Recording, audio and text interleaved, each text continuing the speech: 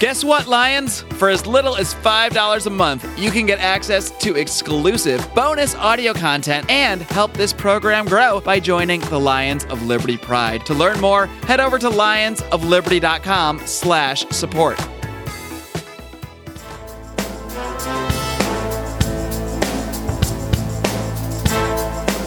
Welcome to Felony Friday, a presentation of the Lions of Liberty podcast. Here is your host, John Odermatt. Felons, friends, and freedom lovers, it's great to have you back here for another edition of Felony Friday, a weekly show that we have here on the Lions of Liberty podcast. Of course, Felony Friday focuses each and every single week on exposing injustice in this nation's broken criminal justice system.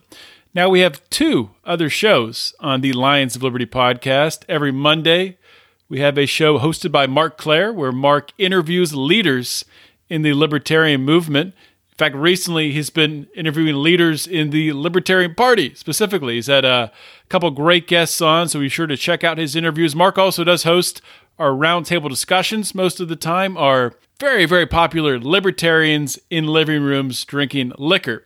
So if you're new to listening to the podcast, if you haven't heard an episode of Libertarians in Living Rooms Drinking Liquor, I really encourage you to go back, go to our archive, and check one out. Every Wednesday, we have our show hosted by Brian McWilliams. It's called Electric Liberty Land. It is your weekly shot of culture, comedy, and liberty. Brian rotates between. He'll do some solo shows. He'll bring on guests, but it's always a nice mixture of current events, liberty, culture, and Brian's a funny guy. He's a comedian, so it's a lot of fun. Definitely check it out. You can get all three of these shows, because why would you want just one of them? You want all three. Subscribe on iTunes, Stitcher, Google Play, wherever you get your podcast. Be sure to hit that subscribe button so you never miss a show. Today's episode is the 113th episode of Felony Friday. That means you'll be able to find the show notes with links and notes to everything that I'm going to talk about with my guest today at lionsofliberty.com/FF113. Now, my guest today, Aaron Gunter, I'm going to introduce him in just a minute here, but I met Aaron Gunter through today's sponsor. The sponsor of today's show is RDAP Dan Wise, and you're going to love Aaron's story today. I don't want to go too much into it, but Dan Wise, of course, has a prison consulting business. You might ask yourself, why would I want a prison consultant? If you or someone you know and love is facing a federal case, then this is a very, very stressful time, and you're going to be faced with confusion, all kinds of crazy stuff going on, very unfamiliar. Really, unfortunately, your lawyer is not equipped to help you out with navigating that system.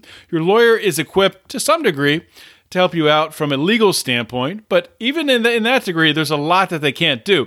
Now, a prison consultant, they're going to help you qualify for sentence reduction programs. They're going to help you avoid common mistakes that'll zap your chances of early release, and they'll help you keep a handle on the stress and anxiety during this process. So, guys, Dan also has a very, very good YouTube channel where he does a bunch of shows every week. He interviews people who have been to prison and have had success after prison. Dan really has a unique perspective and has a great handle on the prison system and the criminal justice system. So you can get a free consultation with Dan and his team by visiting lionsofliberty.com/RDAP. That's lionsofliberty.com/RDAP. My guest today on Felony Friday is Aaron Gunter. Aaron has accomplished a great deal in his life, and he has a special story because he's overcome a lot of obstacles that he actually probably put in his own way, a lot of mistakes that he made. From 2003 to 2015, Aaron was on a bad path. He was addicted to meth and was committing crimes by selling drugs, stealing cars, and then eventually being convicted of conspiracy to commit bank fraud. During this time, Aaron spent more than 7 years in prison. Now, after prison, Aaron is a successful firefighter, he has a family, and really the reason I wanted to have him on is to talk about his entire time, this transition from his early life, the bad decisions, the time in prison, and his path and his success after prison. So, Aaron, thank you so much for coming on Felony Friday. Yeah, hi. Thanks for having me. It's good to have you here, man. And I want to talk about the mistakes you made, your time in prison, how you rebuilt your life after those mistakes and after that time in prison. But before we do that, I'd like to start out with having my guests talk a little bit about their background and where they grew up. So my background is I grew up in a rural town, small place called Western Washington. Pretty much kicked rocks on all the roads around there. I grew up with knowing your neighbor and kind of just a wholesome life. And then slowly that kind of led into other things as I grew a little bit older. So you grew up in, I guess, sort of like, was it like the American dream type atmosphere, white picket fences? Is that a... Yeah, it was real similar. I played baseball growing up, involved in school sports and activities. It seemed like everybody in our community kind of knew each other, playing hide and go seek on the streets and chasing each other, bikes, groups of kids riding bikes up and down the street, kind of like an anomaly compared to what it is today. So you're having this, really nice, safe upbringing. At what point did you have your first experience, your first time you even saw drugs? It was with my older brother. I was, I believe, in third or fourth grade. He set me down and told me that he did drugs. And at that time, I couldn't really grasp my mind around what he was talking about. And he had introduced me to marijuana for the first time at that time. And then I really hadn't had any exposure to it from that point on. I was 16 years old, and I had raced BMX in the World Championships down in Salt Lake City, Utah. And I remember when I came back, the doctor had prescribed me, I broke my collarbone in the main event, and the doctor had prescribed me some oxycodone. And I remember my dad handed me the bottle and told me to take one, and I took 3. And at that time, my dad kind of got upset with me. And later on, it kind of dawned on me that I liked that feeling. I think that was my first insight that there was something there to be to keep an eye on. So you took 3. Had you taken any before that, or was it the first time you'd ever taken oxycodone? No, that was the first time I'd ever taken them, and I don't know why I did it. I just did it, and I liked the way it made me feel. So from that point on, my dad was a little bit stricter on handing me the bottle. Instead, he would hand me what I needed to take, but that was very clear to me that there was something wrong, that I shouldn't have been doing that.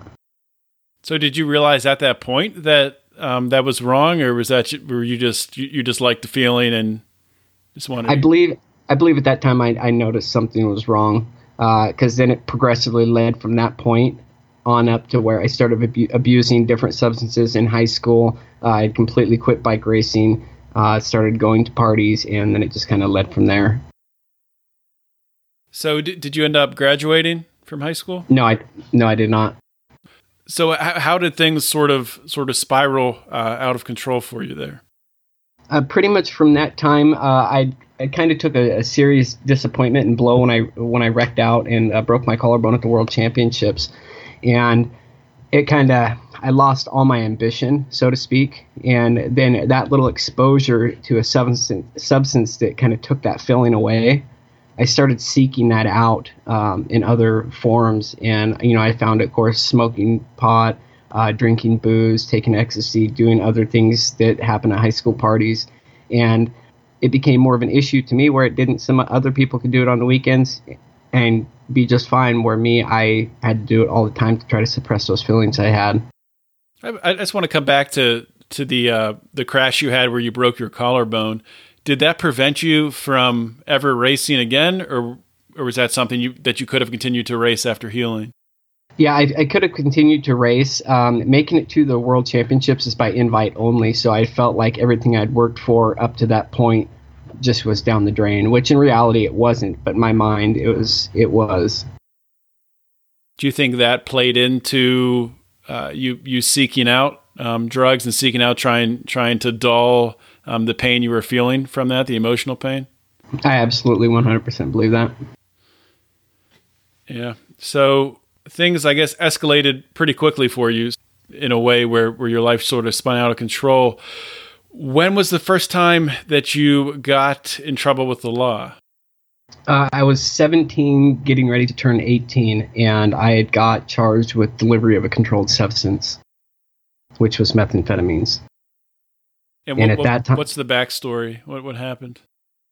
So one of my sister's friends had came over to the house, and I gave him a small quantity of meth. Well, he got pulled over, showed overt signs of sleep depression, and had told the officer where he got it. At that time, I didn't know any better, and I told the officer, yeah, I didn't sell him nothing. I gave it to him. And that's constituted delivery, and I went to prison for it. So you actually, so your first time with no prior record, how much meth was it again? It was about $20 worth. $20 worth of meth. You're convicted, and what did they sentence you to? I got 24 months on DOSA, which I served a year and a day. Year and a day in prison. And that was a felony at that point? Yes, that was a felony. Okay, so you have a felony on your record. So I just want to just dwell on this for a minute, because this is how messed up our criminal justice system is, right? You have somebody like yourself who obviously is having a hard time making some bad decisions, not going down the right path, instead of finding a way to help in some way, to try to give you some assistance to get off of the drugs you're using, to try to give you some opportunities to take you away from that path. The criminal justice system comes down and stamps you with a felony, which, most people look at that and they write you off for the rest of your life, and essentially make things way harder on people like yourself. But sorry, I had to go on that little side rant there. Yeah, it's definitely true. So from that point, you spend a little over a year in prison. You got a felony on your record. What was that 1 year in prison like for you? I was petrified at first, just because it was so new, being away from my family. You're going into an environment that you're completely unprepared for at that age. I mean, to me, I was still learning kind of the ropes of adulthood and how to even act. And then you get thrown into that environment, and it really kind of shapes your personality. I'm fortunate that my dad had instilled good morals and ethics in me, because it's so easy. I've seen other people my age that were persuaded into these different groups or whatever to be kind of clicked up with people for protection, when in reality it's not needed if you just stick to yourself and do what you're supposed to do. And that's pretty much how I made it through. Yeah, I've heard other people talk about that, spending time in prison, it's really not counterintuitive, but you wouldn't think of it this way. But sometimes time in prison can, it makes people become more personally responsible, and they end up, being more personally responsible, but looking out for others, not to do things that would, obviously for reasons because of repercussions, not to make others angry, sort of almost putting others first in a way, as a way to mitigate from, making life harder on yourself. And a lot of people wouldn't think of that when they think of the prison experience. So you spend a year and a day in prison, you get out. Did you have support from your family, friends, significant other at that point in time when you got out? Yes, my family was a huge support. They always have been. They've never neglected that in any fashion, shape, or whatsoever my whole entire life. I couldn't thank them enough for the support. I wouldn't be where I'm at today if it wasn't for the support of my family. After I'd got out of prison, I harassed this local asphalt business owner, multiple times for a job. And I showed up. I knew his son, and he knew my background, that I was a felon, and he didn't really want to hire me. Well, I kept going to his work before they would start out for the day. So they started rolling out of their office by 8 o'clock. So I'd show up at 7 o'clock with my lunch pail full of food ready to go. And he turned me away for about 2 weeks. And it was on a Sunday. And I just left church, and I was at the car wash getting my truck washed, and was going to start job hunting like I had been for the last 2 weeks. And I ran into him and his son at the car wash. And he asked me where I'd just come from, and I told him. And he said, "Are you still looking for a job?" I said, "Yeah." So he ended up hiring me. And it's kind of funny. I ended up working for him for about a year. And then I was on a job with him, and he was calling another subcontractor to come in and do some striping for him. And in my mind, I was thinking, how hard is it to put some stripes down on asphalt? And I said, if I ever started a business, would you hire me? He said, well, if you're licensed, bonded, and insured, of course. Absolutely, I wouldn't. You'd have to do good work. And I said, okay. So I saved up money for the next 3 or 4 months and gave him my 2 weeks notice and started my business. And I worked independently for about a month and a half. And I just happened to be doing one of his best friend's parking lots, unbeknownst to me. It was a Saturday night about 11:30. And it was the only time I could get in there where the business was closed and get the work done. And he stopped on his way back from dinner with his wife and told me to come out to breakfast with him the next morning. And at that time, he offered to buy into my business 50%, and he offered me a $50,000 check. And I slid it back to him and said, if I take that and cash it now, I probably will blow all that money. I'll be your partner, but you keep the money. And we ended up forming a partnership, and that lasted close to 5 years. So it sounds like things were going pretty well for you at that point in time. Yeah, they were. And what year was this range?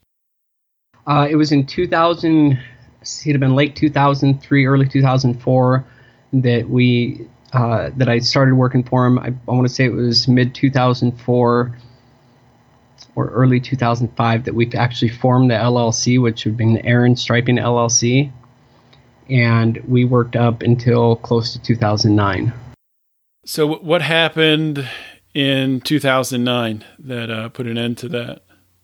I went through a divorce, and I had sold my portion of the company to him as a means to kind of protect it from my divorce, because I had built the company and done all the work to the company prior to getting involved with my wife. And I felt that rightfully so, that wasn't hers. And anyways, I'd sold him my portion, and he ended up selling to another company out of Rawlings and Rock Springs, Wyoming, that bought interest in the shares that I sold. So my intention to be able to buy the business back kind of went down the drain, and my marriage went down the drain as well.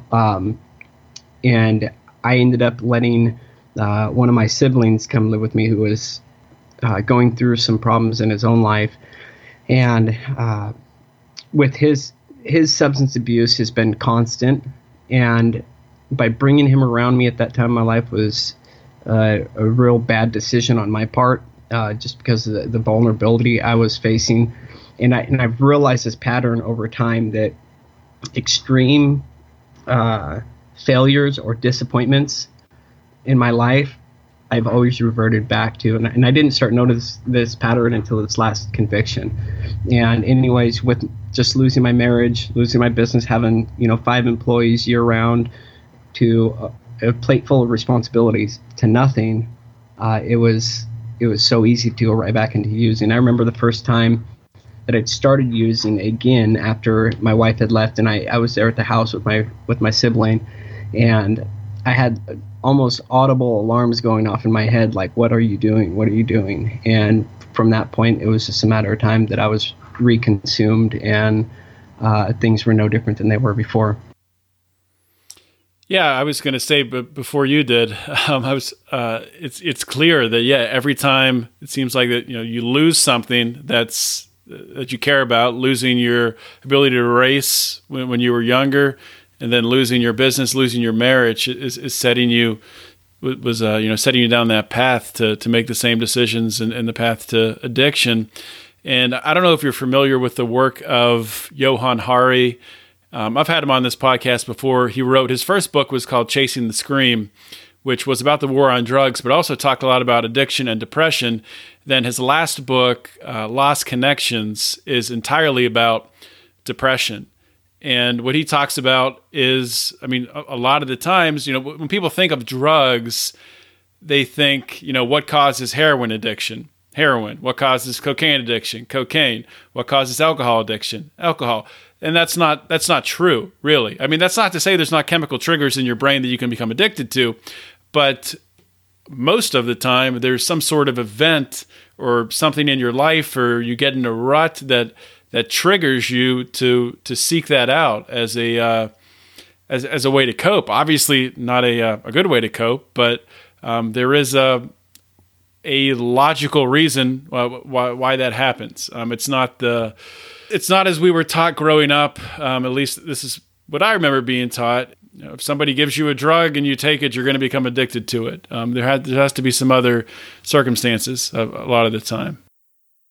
Right, I 100% agree. I don't believe the actual substance or chemical is the root. I believe it's issues going on psychologically that are the basis of why, using is the end act of that root problem. Absolutely. So just want to retrace our steps here for a minute, make sure I have everything right. You end up losing the company. So you sold half the company to keep it away or to protect it from the divorce proceedings. Was there any sort of agreement that was signed, or did you have even a handshake agreement with the guy that you were going to be able to buy it back? No, I had actually, I had sold it just on good faith terms, and then eventually I was kind of more or less encouraged to sign a no-compete contract, and he was going to buy me out the rest of the way. And at that time, I'd already went so far off the other edge, I just signed it and kind of chalked up my losses and took the money because I had already kind of went over the edge. And at that point, I believe that he had hindsight and seen what was kind of happening with me, and he didn't want no part of that, convoluting the business that he had set up, nor the one investment that he was included in my business.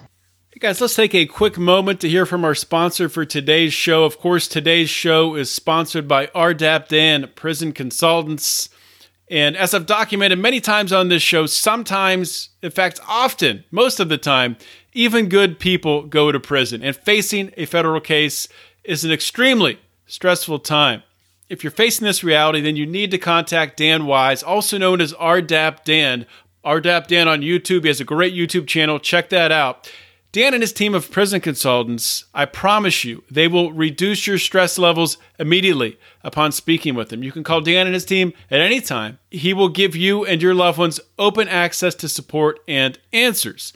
Now, Dan and his team will assist you with the following aspects of the process: narrative letters to the judge, character reference letters, RDAP qualifications, prison designation, online reputation management, mindset coaching, and additional halfway house time. Don't sleep on this one, guys. You can find out more and schedule a free consultation with Dan and his team by visiting lionsofliberty.com/RDAP. That's lionsofliberty.com/RDAP. And also on that page, I will have links and one of Dan's YouTube videos on that page. You can check it out. Dan has an outstanding YouTube channel with tons of information on the prison system. So I really encourage you to check that out. Yeah. So what happened from there after you lose the business? What was the next thing that happened in your life? The next was I started, I met a few different people and that were involved in drug trafficking and started trafficking drugs. I did that for about close to 2 years. And then during that time, I got caught with possession in Idaho and posted bail on that and kept doing what I was doing. And eventually in 2010 and 11, I went on basically a crime spree. What led up between 2009 and 2010. In the middle of 2010 is when I got convicted, and that was for 23 months. And I was released, 18 months. And then I was released in 2012. So the crime spree, was that to feed your addiction? Yes. How much time did you serve then after that conviction? There was 18 months. So what they did is they gave me a global resolution and took my prior felony point and then just combined all of the new charges to run concurrent to each other. So basically I got the most time allotted for the most stringent charge, and then everything else just ran concurrently with that charge. Okay. And what was that experience in prison like? Because at this point you're in a different state, right? No. That was still that charge. I'd been posting bond, and that case didn't actually get resolved till I was in federal prison. Basically, this was just in the state of Washington, and that kind of went on hold. And so after I was done with my state time, they sent me over to Idaho on a fugitive of justice warrant, and then they released me from there on 3 years probation to not get in any more trouble, do not enter their state and commit any more crimes, and then it would go away. Well, in December of 2012, I was indicted, and I made contact with the courts over there and explained what had happened and wrote an amendment to them, and they just dismissed the case. They just dismissed the case? Yeah, all the fines had been paid, and as far as the restitution, so I guess dismiss would be the wrong word. They kind of concluded it and called it a closed case. So they just kind of washed their hands of the whole ordeal. Wow. You don't hear that happen too often. No. So you mentioned a federal case. Yeah, so in 2012, December 17th, I was indicted for conspiracy and aiding and abetting bank fraud. Now, from the time I was released from prison, I was trying to get my life resituated, and I was gifted some property in the house that I had purchased prior to selling my business. I was moving out there, so I was in the middle of this project, and was coming to the conclusion I just got my occupancy for the house to be able to move into it. Everything was set and ready to go, and a day after that, the feds indicted me.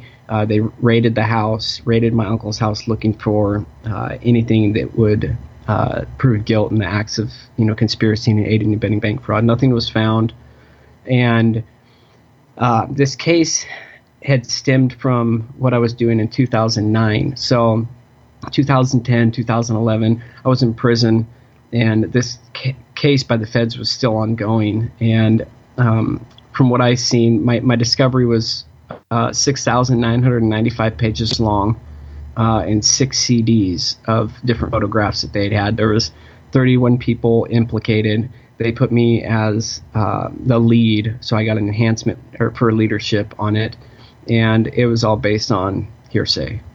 There was no factual evidence whatsoever in the whole discovery. So all that paperwork, I read it page by page. There was no actual physical evidence of it at all. So I ended up serving 48 months on that. So that was your longest prison sentence then, or longest time served? Yes. Is that right? And it was on a completely bullshit charge? Yep. That's crazy, but that's what the feds do. That's what the federal prosecutors do, is they bring in, you said there were 31? Yeah, and what's the irony that I faced with that is they had put one of my co-defendants in the same pod as me who wrote a co-defendant. Now, in my history of being around that, they don't put co-defendants together. They keep a separatese on them for that reason. And we had went to court together, and my dad had died on Sunday, and this was September 13th, and we went to court Monday, and I just told him, I said, hey, I know you wrote a statement, and the stuff that he had wrote, him and this other girl had went in and before we even got indicted and made this fairy tale, made this whole organization out to be some kind of like something that you'd see in the movies, which is so far from the actual truth. It was drug addicts seeking to get a fix. We weren't funneling money to nowhere. It was nothing like that. So I just asked him, I said, hey, recant your statement and tell the truth. I can't sit here from my position and tell you to lie, and I don't want you to lie. I just want you to tell the truth, because if he told the truth, then it alleviates me from having to explain that he's lying. And he went and told the prosecutor that, and when they brought him back out, they put him over in the girls' holding cell next to me, and I couldn't understand why, and I kept asking him, what's going on? And they transported him back to the jail and left us at the federal holding facility. And once I got back, he was transferred out of the pod, and then I had a lawyer visit about 6:30, which my lawyer never came after hours. And he slid me a piece of paper. He kind of yelled at me at first, asked me what I was thinking, and then he said, hey, if you take this to trial, they're going to hit you with a 5-year tampering with a federal witness enhancement on top of what you're already getting. And at that time, I said, okay, fine, let's just sign the plea deal and let's go. So I didn't want to challenge it. From what I've read and what I've heard, I didn't want to challenge him. So that was tampering because he was working for them, trying to get you to admit something, trying to get information. Yes, or something. Since he was one of the co-defendants who had made a statement against me, he was on their team and therefore tampering with a federal witness. So by asking him to tell the truth, that's tampering with a federal witness. That is, that's unbelievable. It's not unbelievable in the system we have, just in a rational society. If we had that, it's unbelievable. All right. So you spend 48 months in prison, federal prison. Where did you serve your time for that? I did my time at Sheridan FCI in Sheridan, Oregon. And was that a lot different than your time in state prison? The same? What was that like? It was a lot different. The respect level is far greater than in the state. The caliber of people that you're dealing with are a lot different in the feds. More so, you have people that came from professions and people that were doing things for larger amounts of money. So their lifestyles were different. Where in the state prison, you kind of get the slum of everything. In the feds, it's a little bit different than that. You know, you got people from judges, lawyers, doctors, all sorts of different caliber of inmate, so to speak. Okay. Your story is incredible with everything you've been through, and trying to pinpoint, because we're going to talk about, you know, everything you've done now in the recent years, success you've had. At what point in this latter stage after this federal prison sentence, at what point did you, or was it before that, where you turned a corner, or where you had an epiphany, or, you know, something triggered that, you know, you understood what you needed to do in order to really have success after prison? I think I had an awakening moment when my dad passed away, and I realized how helpless I was, and that I couldn't do that. The last thing my dad said to me on a phone conversation we had is, he says, "Why can't you go back to living a normal life like you were before?" And that stuck with me. And so I started doing a chemical dependency through correspondence. It was a course through correspondence to become a chemical dependency counselor through Stratford Career Institute. And I started that while I was incarcerated at the county jail. And I went into this program called the God Pod in Yakima. And it's basically, you wake up early in the morning and you go through a daily program, and it's lights out at 9 o'clock. And it really functions kind of like you would in society.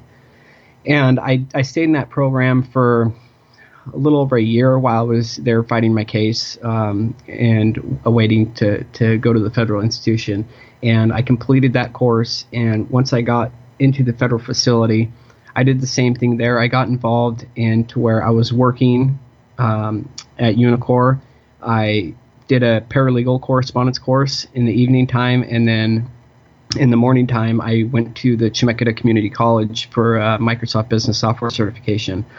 And there's kind of two things. I was telling RDAP Dan about this, is while I was in that program for school, you had to have a 12-month commitment. So I actually signed out of RDAP and basically stayed in prison 3 months longer than what I had to, because I wanted to get that certification. You have that free education at your fingertips to come out here and try to do FAFSA and get involved. And then also you have all the other things of life that are going on. When in there, I had nothing but focus on it. So I figured that was worth to stay 3 extra months to get that taken care of.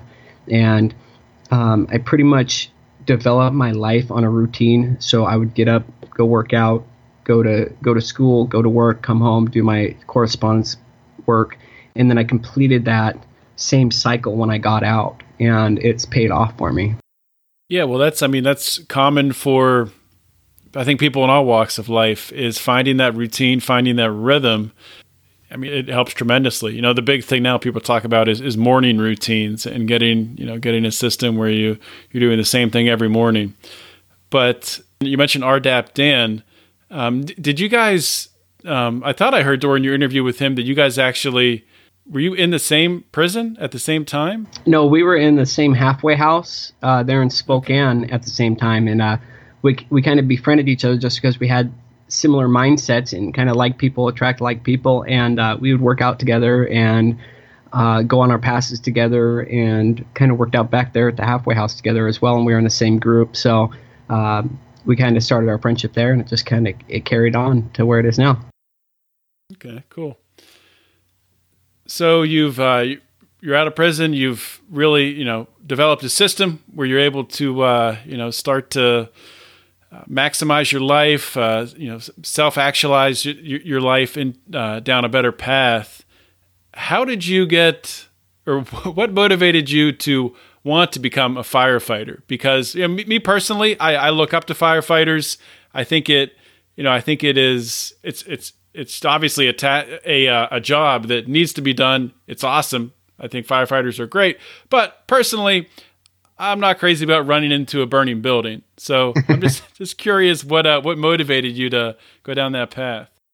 Well, I was working for the city of Kennewick, and I had, from the time that I got out, I kept searching for can felons become firefighters? And at that time, I had no idea about the wildland aspect of firefighting. I was so focused on structure. And after about 6, maybe 7 months into searching online, I came home from work one day, got on the computer, and I happened to find a news clip from a fire department on the west side of the state where I live. And I Googled their names. I contacted the chief. I came over and did a ride along, and I could tell that he was kind of unsure about me because I'm covered in tattoos from my fingers to my neck and all the way down to the tips of my toes.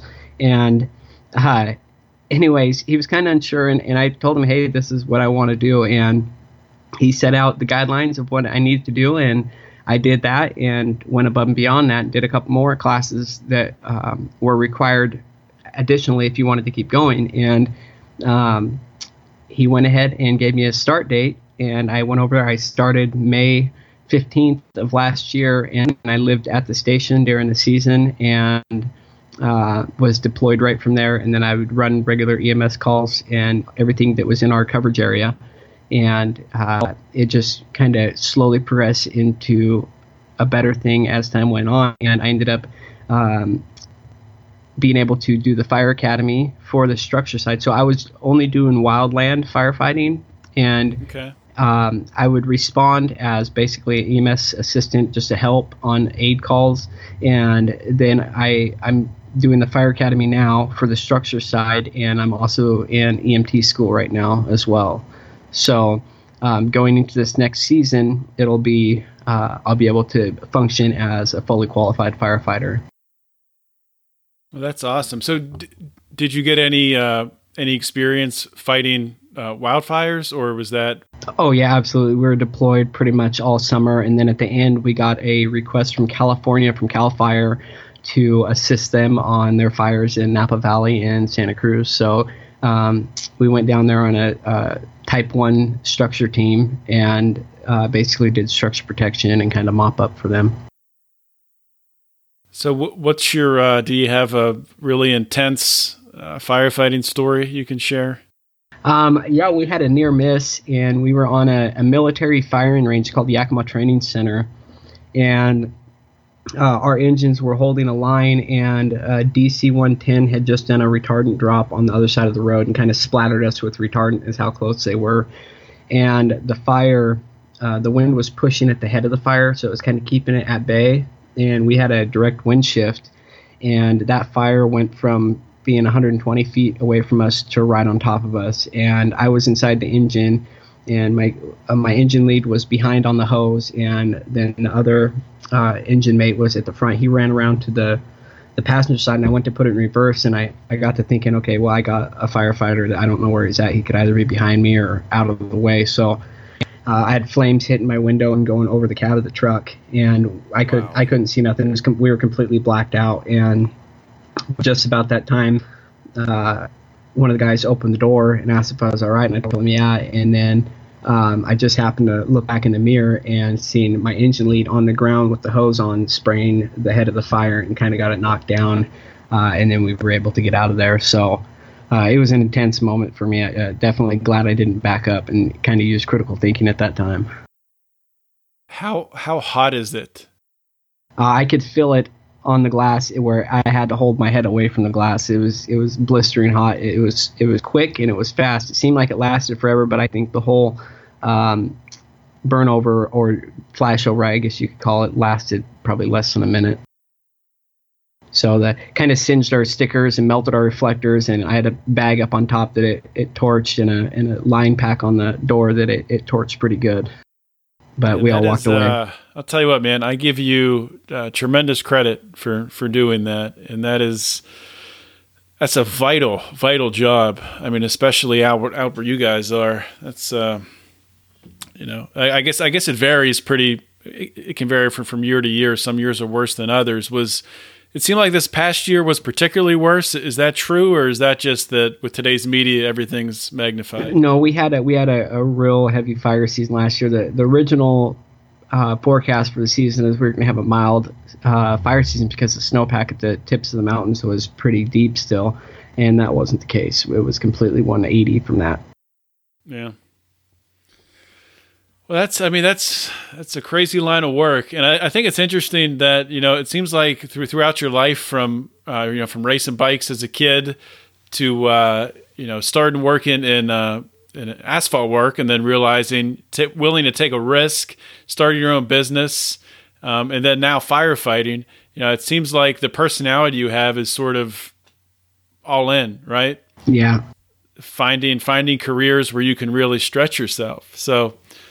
I think that's pretty cool, and I think it's for people listening to this. There's probably people out there listening to this show that maybe they're struggling with addiction, maybe they have a loved one who's struggling with addiction, and I think it's fantastic to have you come on and be able to share about everything you've been through, the ups and the downs, and to see where you are today. I just want to give you tremendous credit for that. Thanks, I appreciate it. I have one more thing that just kind of bestow upon some people is I was recently accepted to the Cowlitz County Dive Rescue Team, and it's operated underneath the Sheriff's Department here in Cowlitz County, and they weren't going to accept me at first, and then after kind of bugging them, they finally accepted me since I was already a member of the Department of Emergency Management through the fire district.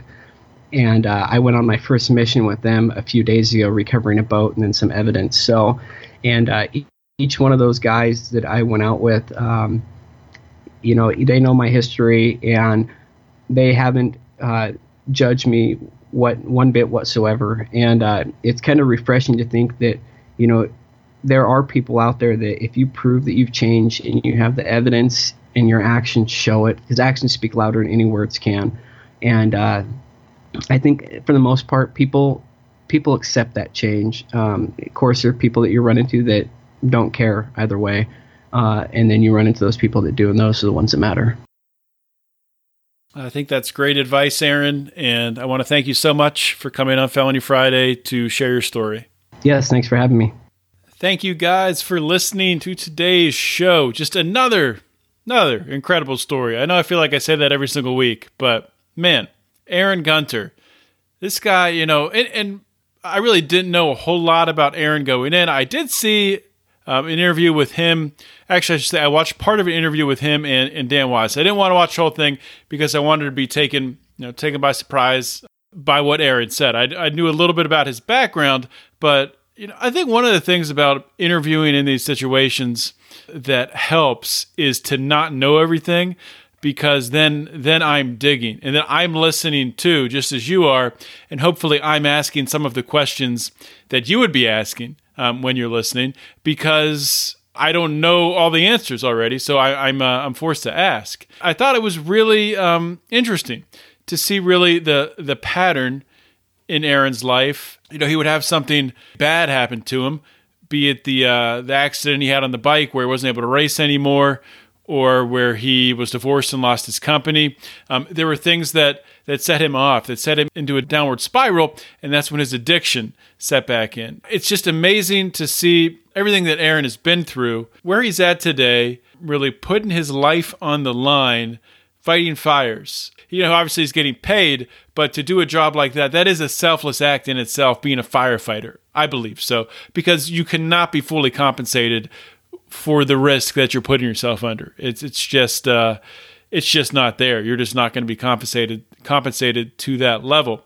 And I think he has a really great perspective on it. He feels like, he kind of owes it to society. I think that's just incredible. I want to thank Aaron for coming on. That was tremendous. And of course, I want to encourage everyone. I'll link to it on the show notes page. Definitely check out his interview with Dan Wise as well. And also, check out Dan Wise's YouTube channel, the rest of his interviews. Though they're all fantastic. I know I keep promoting it, but, I only promote stuff that I enjoy myself. So, guys, I'm not going to keep you long today. I don't really have a lot to talk about. I actually, I got to be getting to sleep here soon. I'm recording this on Wednesday night, actually. Got a big day in front of me tomorrow. I got a lot of stuff I got to get ready for. I'm going in Pennsylvania. It's our Libertarian Party convention in Shippensburg, PA this Saturday. So I got a ton of stuff to do to get lined up for that. I'm excited. This is my first Libertarian Party event. I know, we trashed the Libertarian Party a little bit on this podcast. Not so much me, more so the other guys. The way I look at it is the Libertarian Party, it is what you make it. If you have a problem with the people in the party, you got a problem with leadership, then do something about it. You can bitch about it, you can whine about it, but it's not going to change anything. It just won't. These are the facts of life here. So I just want to thank you guys again I want to thank those of you who have joined the Pride as well. We have seen an uptick in February also. And we are inching closer to that $1,000 per month level that's going to get us to PorkFest. We're over 900 now. Just want to encourage you. Any level you can join at is greatly appreciated. I will just highlight the $15 level because that's been a lot of the people joining lately have been joining at 15, and 15 does get you a t-shirt, a koozie, all of the bonus content that we pump out here, and it's a lot. And the daily or the Monday through Friday weekly news links that we send out, which is going to give you, it's broken into categories, going to give you news links pertaining to liberty, foreign policy, politics, a mainstream media category, a cryptocurrency category, and I always probably forget one or two, but I've been helping to put these together. Howie Snowden curates these. I don't know how he has the time to find all this news. He's not human. I've been helping to sort them into the different categories, and man, I'll tell you what, it's the best news. I think it's really. And it's not all libertarian, but we do get most of the liberty-related stories, and you could call it a libertarian drudge type email. So definitely think about checking that out. lionsofliberty.com/support. Of course, you can join 5, 10, 25. We have one more spot at 100, so consider that. That's all I got. If you're not in our Facebook forum, join the Facebook forum. Why would you not be in the Facebook forum group? Go online to Facebook, type Lions of Liberty Forum in the search bar at the top, and we'll get you in right away. Great conversations every day. That rhymed. That's all I got for today. Thank you so much for listening. This is John Odermatt signing off. Always remember to keep your head up and the fires of liberty burning.